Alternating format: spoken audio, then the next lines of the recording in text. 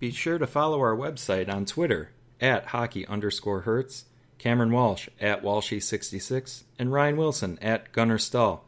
Also, if you'd like to support the Hockey Hurts podcast, you can do so by going to the podcast page and sign up for a monthly donation. It is much appreciated. Thank you. Hello and welcome to the Hockey Hurts podcast for July 24th of 2015. I'm Ryan Wilson.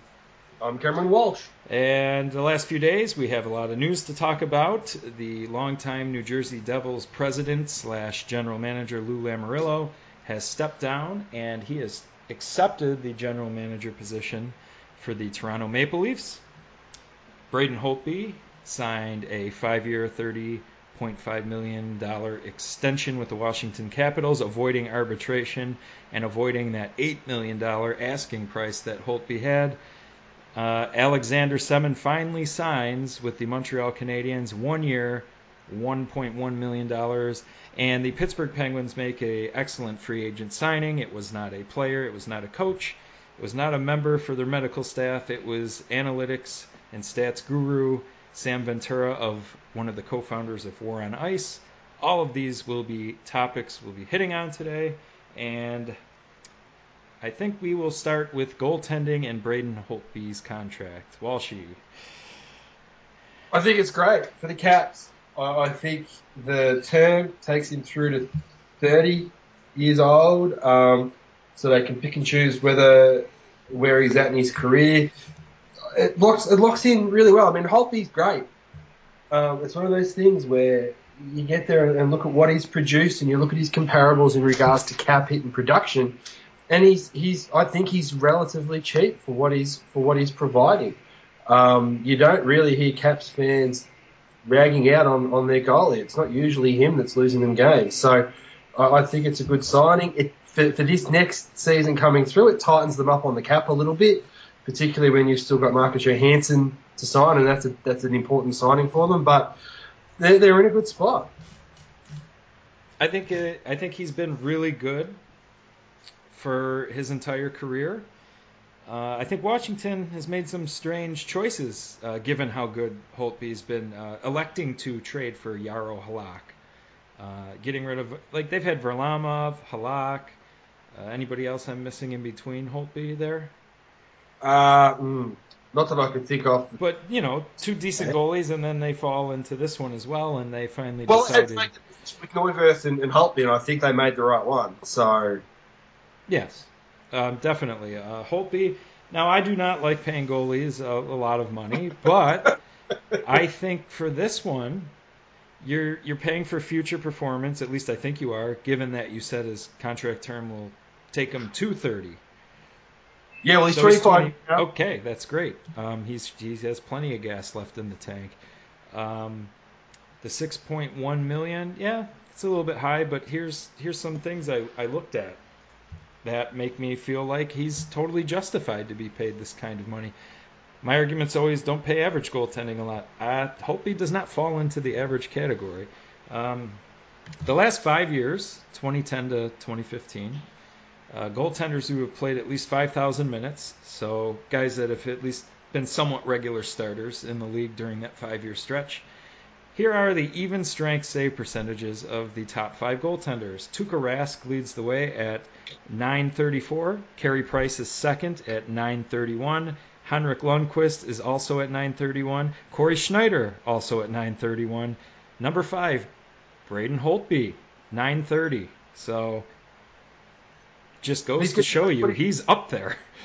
Yep, I totally agree, and that's the difference with this particular goaltender signing, is that his output is at least equivalent to what he's getting paid. Like, you can use Fleury as a good example of, I think he's overpaid for what he's provided in the past, even though last year would suggest that he's got the trend heading in the right direction. But he's 30 now.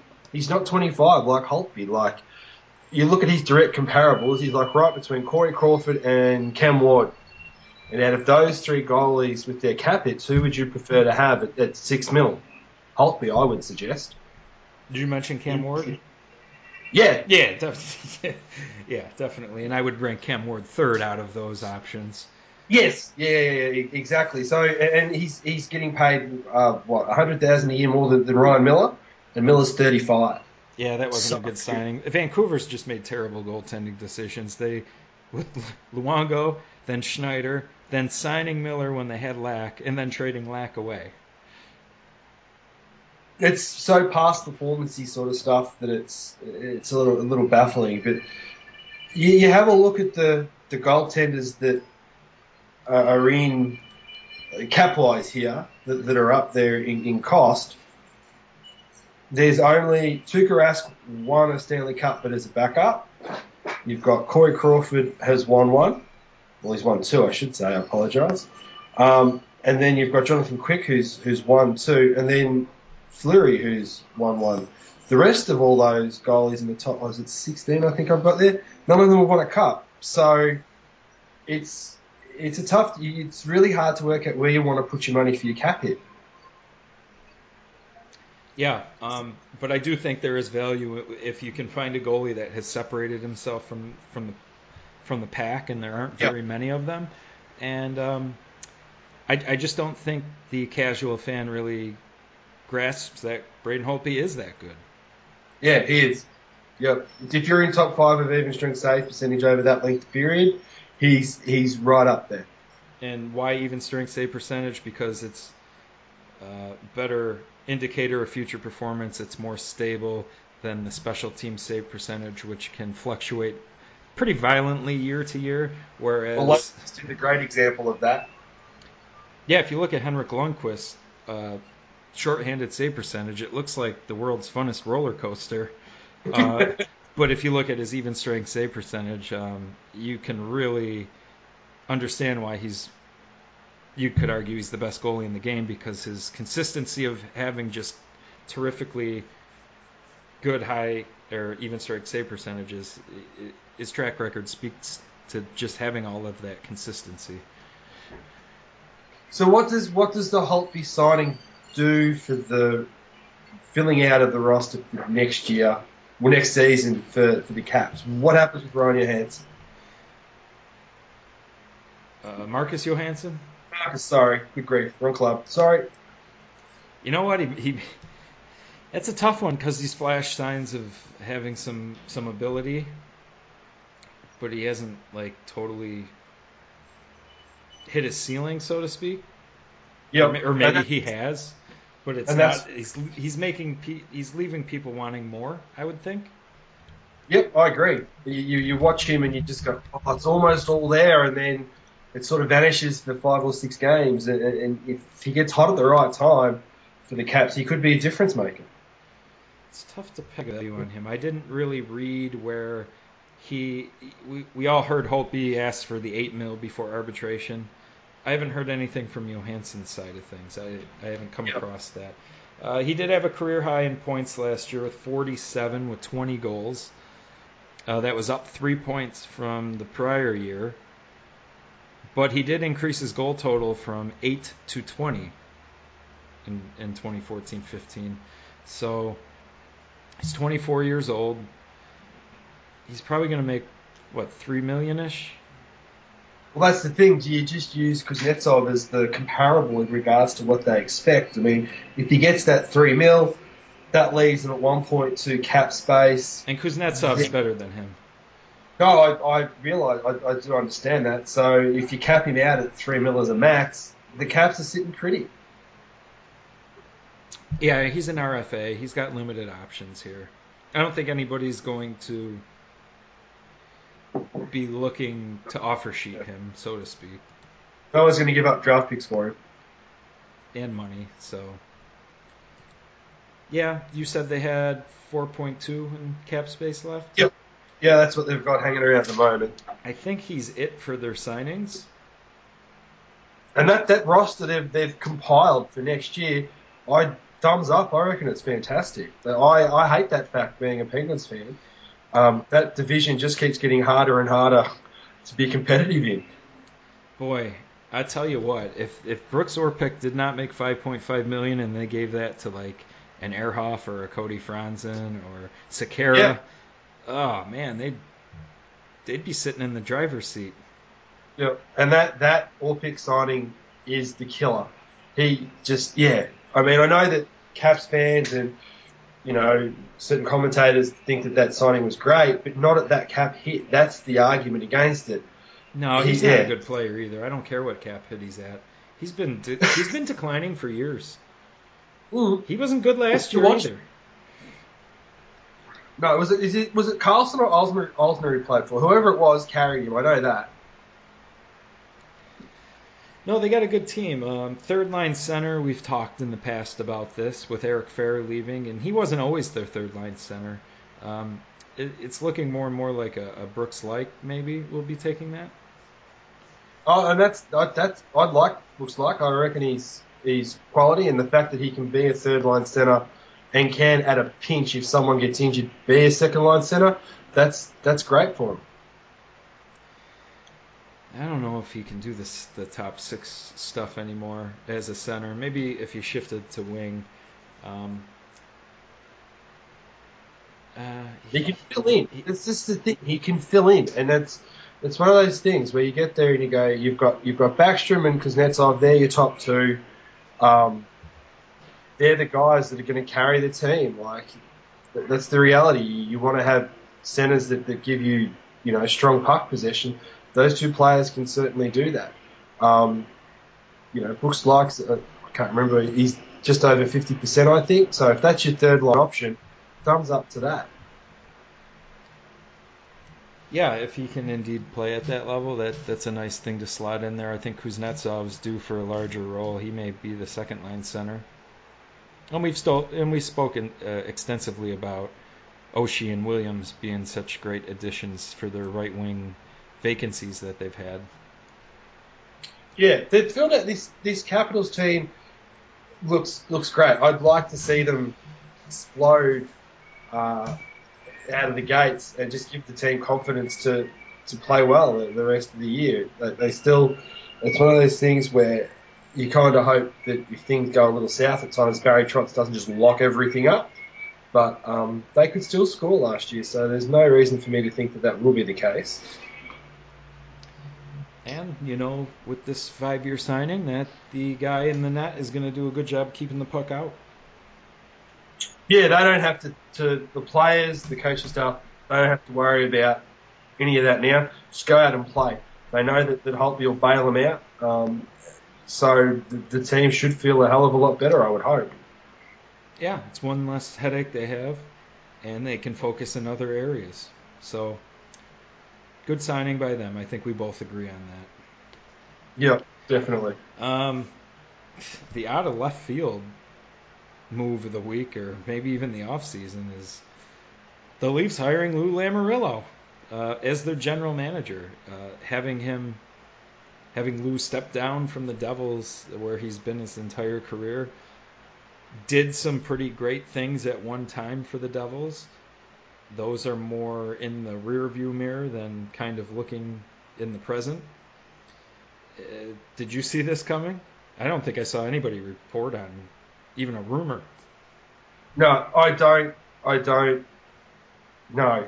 I had no thought process of Lou Lamoriello being general manager of any other club. I thought he'd just sit there as president, pitch in a little bit with Shero, and then retire at some stage. But he obviously still has a taste for hands-on involvement. So, what the hell? I mean, better the devil you know. You know exactly what you're getting with Lamoriello. The difference here will be he has a whole heap of salary cap to play with. It'll be the first time he'll really be able to just spend away willy-nilly.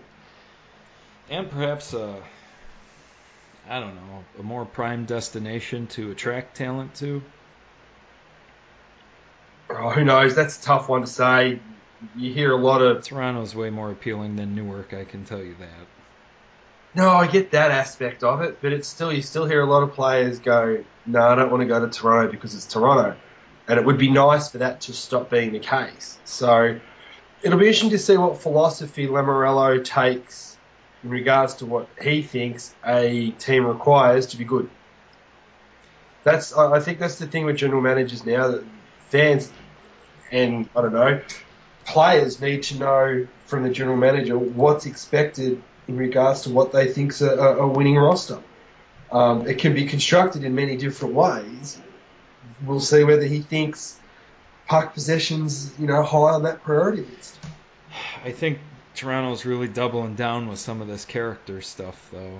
Shanahan talked about getting the locker room right, and there goes Phil Kessel for what I consider an underwhelming return. We discussed that you're always going to get an underwhelming return for a star/superstar. You never get fair value across. No, that's true, but they didn't have to move him.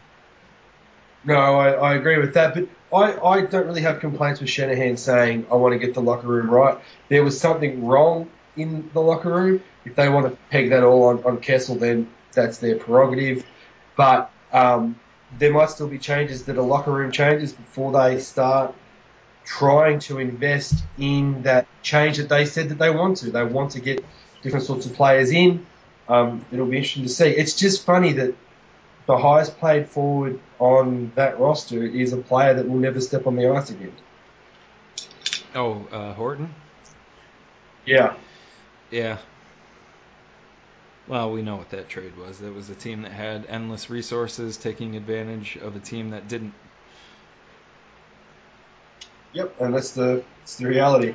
That's the thing, I just don't know with the Lamoriello signing. It's a few Devils fans and writers are like, he's a bit out of touch in regards to what a team needs, and his drafting record hasn't been particularly fantastic over the last few years, and it's becoming evident that this is a draft and develop league now with the cap.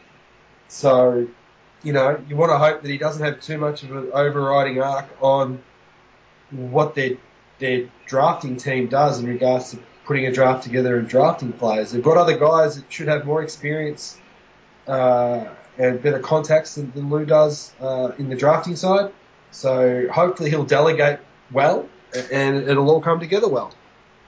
He is leaving a team that is, in my opinion, the worst situation of the 30 NHL teams. And he made all the decisions for that. This is my argument. No, I know. I'm just saying. The Devils I agree. are a mess. They have no quick turnaround.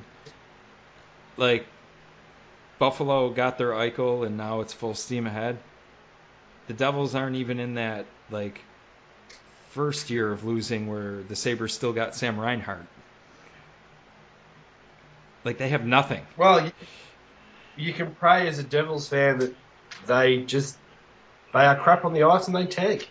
You can pray that their veterans are finally past it and they are.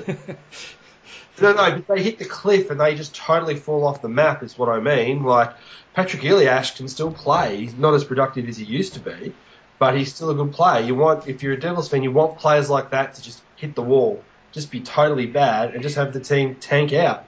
Apparently this particular draft that's coming through, the top 5 players coming through that draft are quality cornerstone type players. How it all pans out in 12 months' time, you never know with kids. But there are some quality players there that the Devils could build around, but they've got to be bad enough to get that option. At one point in time, Lou Lamoriello was a very progressive general manager, but that was more in the 80s, bringing Slava Fetisov over from Russia, early 90s kind of stuff. But as the years have gone on, I don't think he's really... This last decade hasn't been great. It's just weird when you hear all this talk about moving forward with progressive thinking in regards to how they analyse the game and want to construct a roster. Lamoriello feels like he's a bit of a dinosaur in that aspect of it. He hasn't jumped. Who knows? Maybe behind the scenes he has jumped on board. He's just made the final call and his instincts have been wrong, which is even more of a bad sign if his instincts about modern hockey are wrong, because he's going to second guess himself now. And you don't really want that. He seems like a general manager of conviction. So if he's thinking about doing particular things, I don't know if it fits with what Kyle Dubas has looked at trying to do.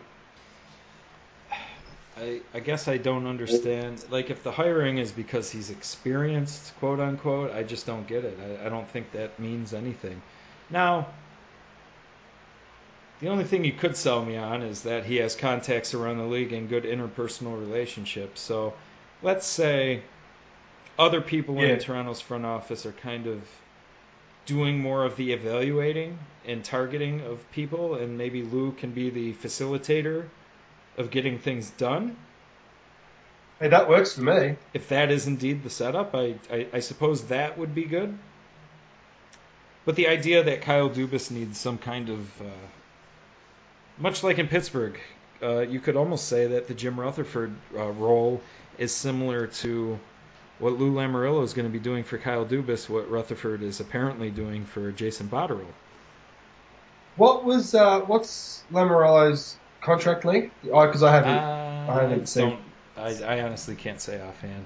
Yeah, no. You get there, and the thought process you have Rutherford, 2 years, bang, it'll go on to Botterill would be the assumption there. With Lamoriello, it's a really good point. I hadn't sort of thought that part of it through. He may well have been hired under that pretext, which seems silly to me as well, but that's sort of what you try and justify why they've gone in this direction. That's sort of a good way to look at it. And Shanahan was drafted by who? Yeah, good point, actually. So, there's that connection.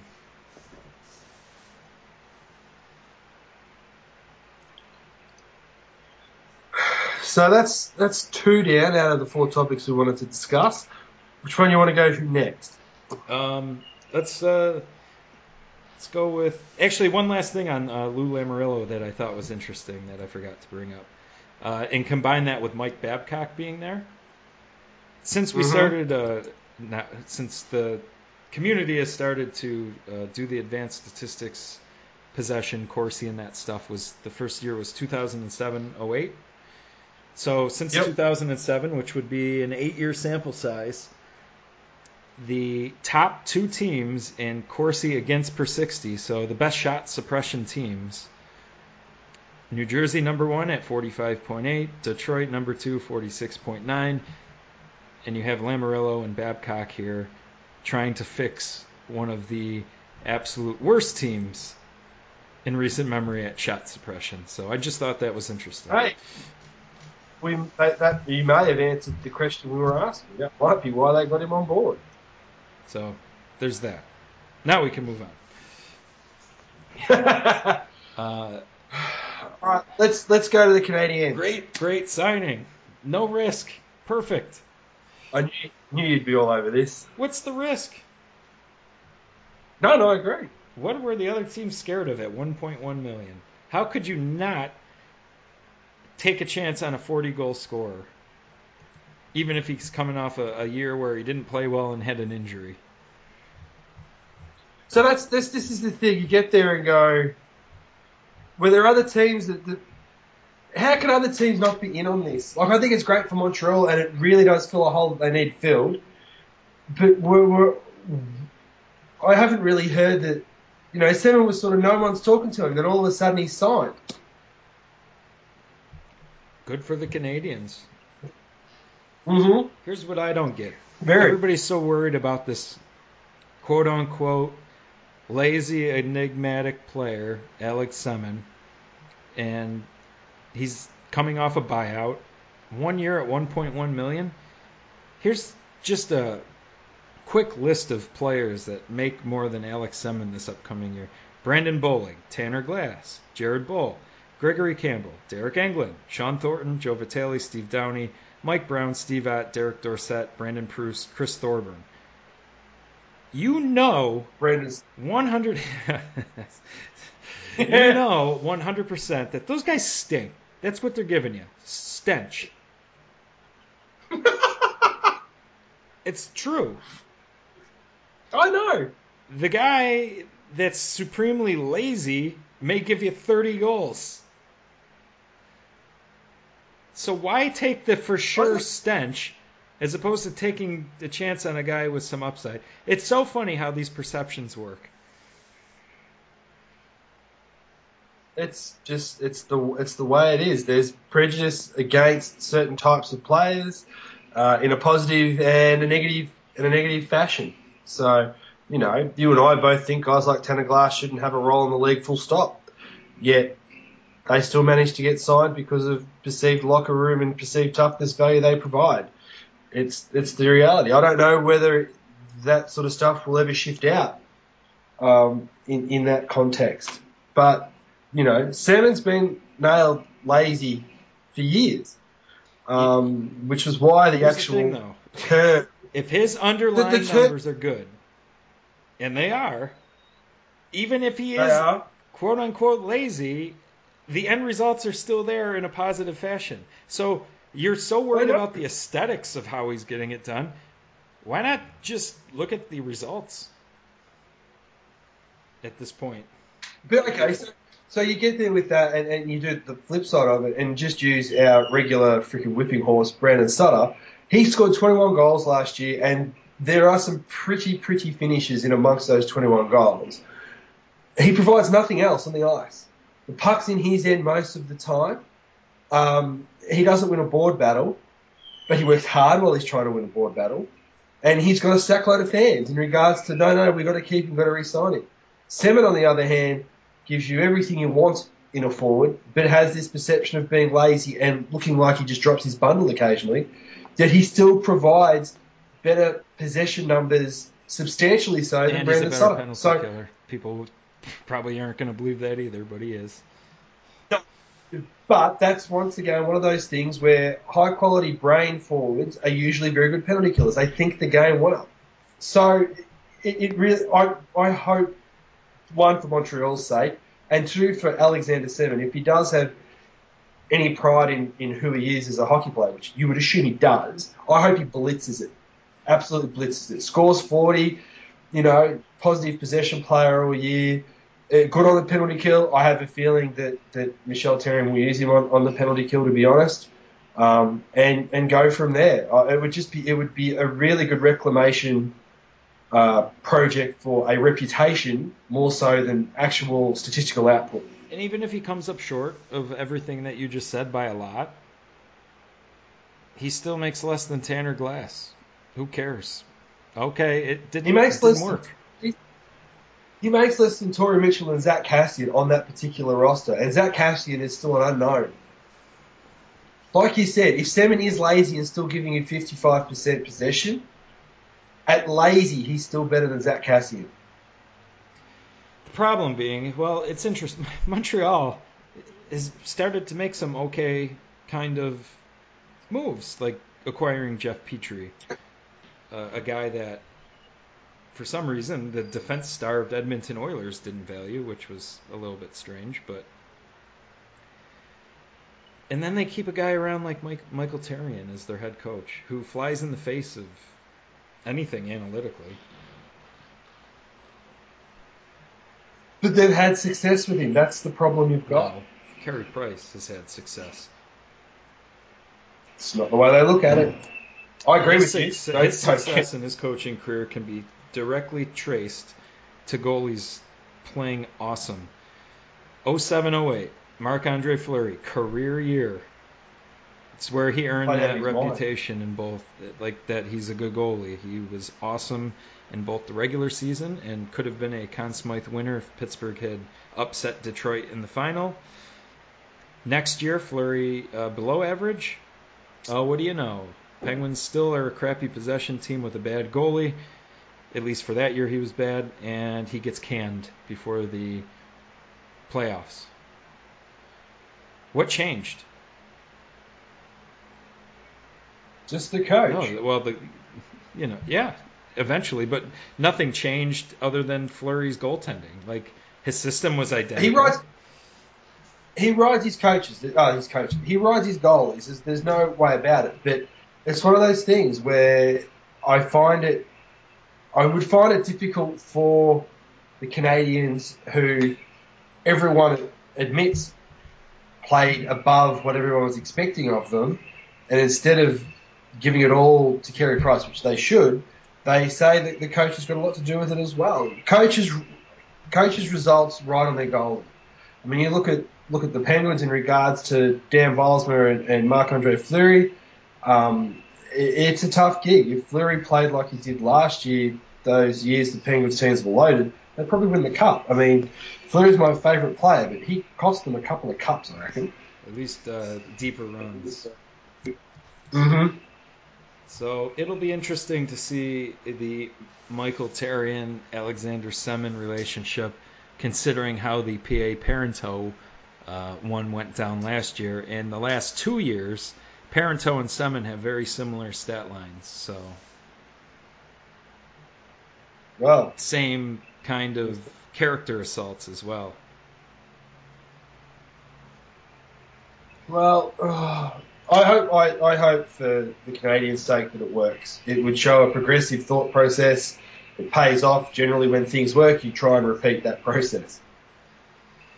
Yeah, I just can't believe a team that wants to roll 4 scoring lines wouldn't take a chance on a 40-goal scorer who's only 31 years old, making $1.1 million. And I am talking about Pittsburgh. Oh, but it's not just Pittsburgh. Like, I know he would never go back to Washington, but he would help create more depth in that Capitals team. We were talking about their cap situation. They could actually have fit that in. Yeah, but you look at the Rangers as well. That would help some situations with them. Let's see, I'm just trying to think of Buffalo. God, you could even Buffalo, yeah, but you could ship him out to Vancouver as well. You have a look at the mess that's here. He probably would work in LA. Nashville. Nashville could always use more offense. That's a good point. Like Anaheim could squeeze him in. It's just you get there and just go. I wonder. It's just There are other teams that could have done with him that I think are closer to winning a cup than Montreal. And not saying Vancouver's closer by any stretch, but they just didn't. That's the thing I think that baffles me the most about it is that someone else didn't jump on that 1.1. Tough to know. Aren't privy to the details. Who reached out to him? If he had hesitations with going certain places. But at the end of the day, we always talk about risk reward and cap value and all that stuff. $1.1 million for the skill set that he brings there's no risk there. All reward. And if it doesn't work, so what? If it doesn't work, trade him at the deadline. Someone will take a chance on him. Seriously, they will. Yeah, you're right. You're not wrong at all on that. So, well done to the Montreal Canadiens.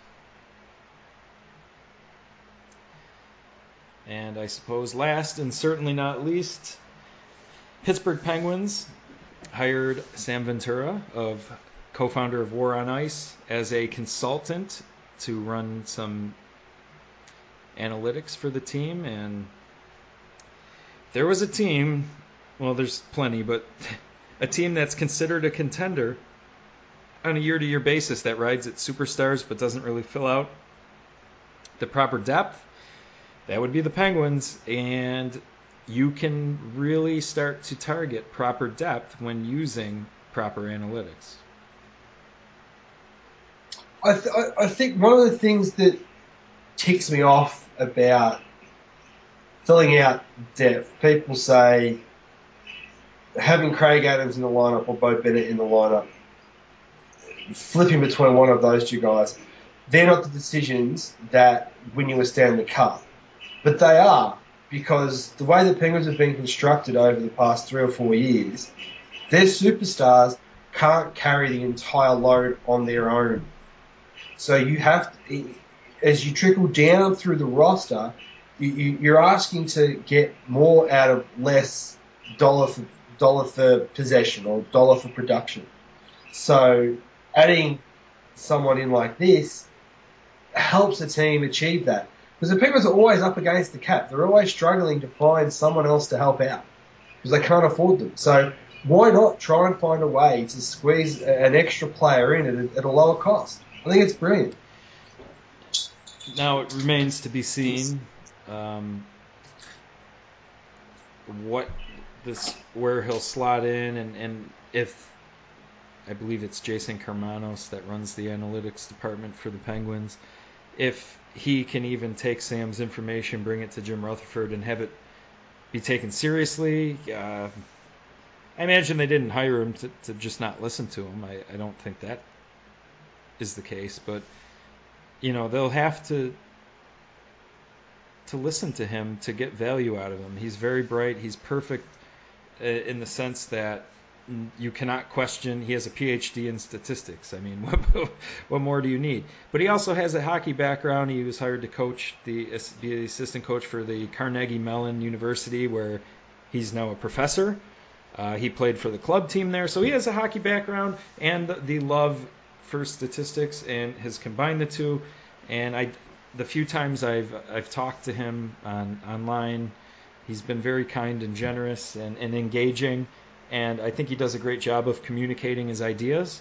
And when you're talking about analytics and maybe it not being accepted by everybody, I think he's the right person to maybe talk to people that aren't so into it. I think he would be good at communicating why he's doing what he's doing and what it means, and maybe sell that point a little bit better than some others could.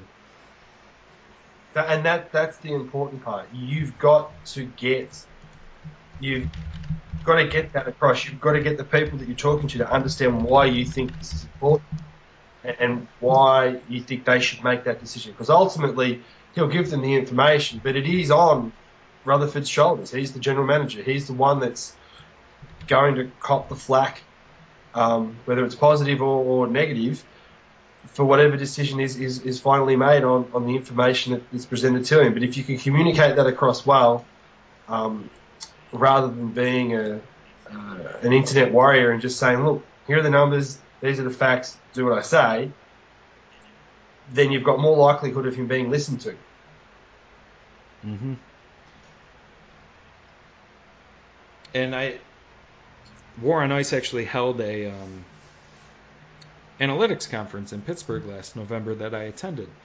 And I was actually sitting by baseball writer James Santelli, and he did a presentation that discussed how communication was such an important part to get the ideas from the coach's office and front office to the players, and have everybody on the same page, and how it's important to have somebody that can facilitate all of that. And I thought that was an interesting presentation, and it's funny that people that were speaking at the conference that Sam put on made good points and actually sold why probably Sam is a good hire. So look, as a Penguins fan, all you can do is just hope that it produces something positive for the team. That's all you can hope. This has a long-lasting impact, more so than acquiring a big-name player sometimes, because even bad teams make trades to acquire good players. Like, there's no secret in finding out who the really great players are. It's usually pretty obvious. It's finding the diamonds in the rough that don't make a lot but produce a lot, as far whether that be a tangible offense, possession, shot suppression, whatever their niche is. If you can underpay what market value is, that's always a good thing. If you can fill your top six out with overperforming players, generally you're going to win. Unless one of your superstars or quote-unquote core players totally underperforms. If your core players performing to the level they're supposed to, it's the players around them that get your team into the cup final and then ultimately win the cup. Hey, it's another tool in the toolbox for the Pittsburgh Penguins, one that they lacked, one that they need. So one tool obviously is not going to fix everything, but we'll call this one a multi-tool. A little versatility. Gives them more flexibility, more knowledge. And I think the other thing from the article that Jason Mackey of the Pittsburgh Tribune, he's the one that wrote the article about the hiring, is that Karmanos was looking to hire a team of analytical people, not just won. So I think that's good too. As a fan of Pittsburgh, I hope they keep looking at the game in that direction, to be honest. So I thought that was really good. Just goes to show hard work pays off. He's really good in his field. He worked hard and being rewarded. So best of luck to Sam. And any other, well, I guess we could say minor Penguins news. Tom Fitzgerald leaving as an assistant general manager, so Pittsburgh only has 25 assistant general managers left. And he was responsible for development and scouting, if I'm correct, and that hasn't been a strength for the organization lately, so I don't know. Yeah, but he went where he's comfortable. Yep, with Ray Shero, they have a positive relationship, and during the World Championships, I believe the two were seen together. Interesting, though. Remember the whole Penguins on the draft floor? Everybody else, the tables were being stacked up. Everybody was leaving, and they were just there kind of arguing. They were arguing. I believe it was Tom Fitzgerald that was screaming at Jim Rutherford during that. So. You think that may have something to do with the just no, went I'm just saying that think... happened, and now he's, moving on.